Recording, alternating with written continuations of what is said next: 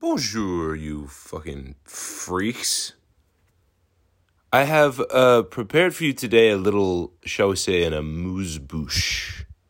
A little taste of the good stuff that was released on our Patreon today, which you can access for as little as $3 a month, which is less than un café or, un croissant or whatever. Whatever you would get at the bistro that you were at. So last week we got into what a boy band is, where they come from, what the deal is with with Lou Pearlman, where he came from, how he got to Florida, and what he was doing building his little empire as Mafia Don of all the fucking sexy boys in the boy bands. But on our Patreon episode, which you can access by joining our Patreon and becoming a patron, we get into the nefariousness and the crimes and the sort of greasy, juicy stuff, the things that make a Florida man, as it were. And so following this will be a little teaser, as the French say, of content from that episode. And hopefully it will tempt you into trying it out. Bon appetit. I hope you like this little French thing I've been doing as sort of a tribute to the decadence of Lou Pearlman and his like sort of piggish, opulent, fancy ways. I felt like the best way to express that would be to pepper in some français. Which, of course, this is not meant to be an insult to the French people in any way whatsoever. Why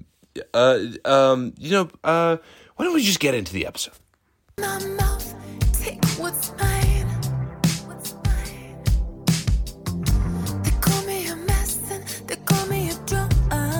So, the editor of Teen Vogue at the time, she says, quote, "It was cha-ching. I mean, the amount of money that was being made, you can't even imagine, because we don't sell records like that today." True. When was the last time you bought a CD? Like, literally never. Yeah. I actually can't remember the last time. I mean, it had to be 10 years ago.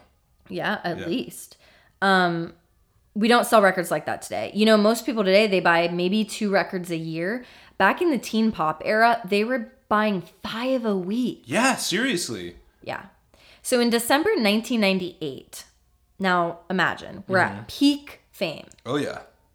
Boy band frenzy. Yep. Like, TRL was invented because girls kept calling into MTV requesting to see Backstreet and NSYNC videos. And they were like, dude, this is out of control. So they literally made a TV program that was all about requesting videos so that they could fucking show these videos and get these girls to stop calling the MTV fucking headquarters.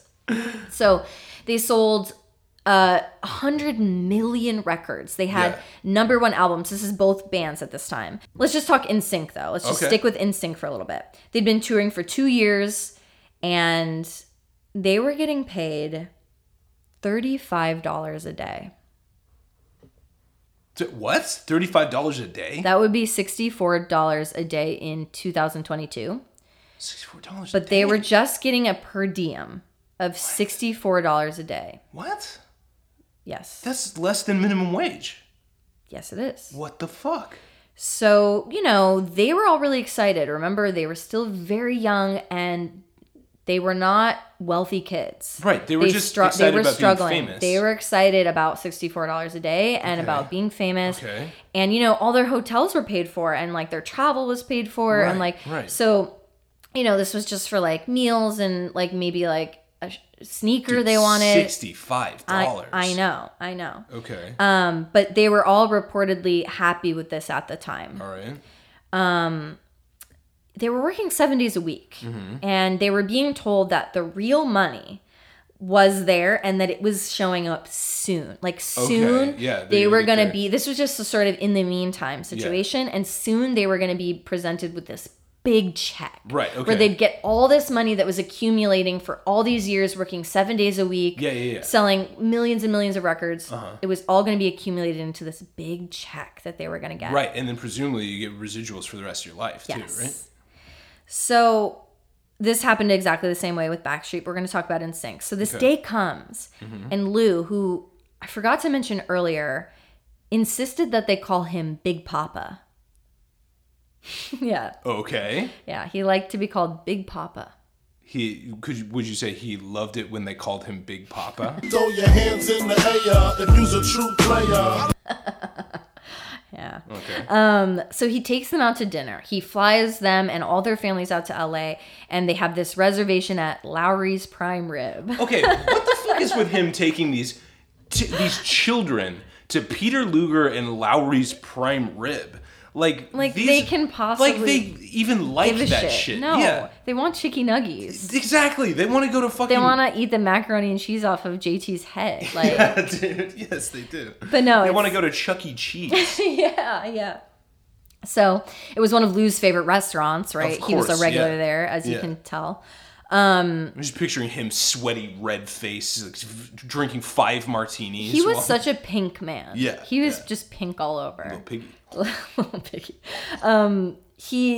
So they didn't know exactly how much these checks were going to be for. But they were going to be big. Yeah. And, they hadn't had a day off in 3 years, and it was just accumulating. So I watched this documentary. It's called The Boy Band Con.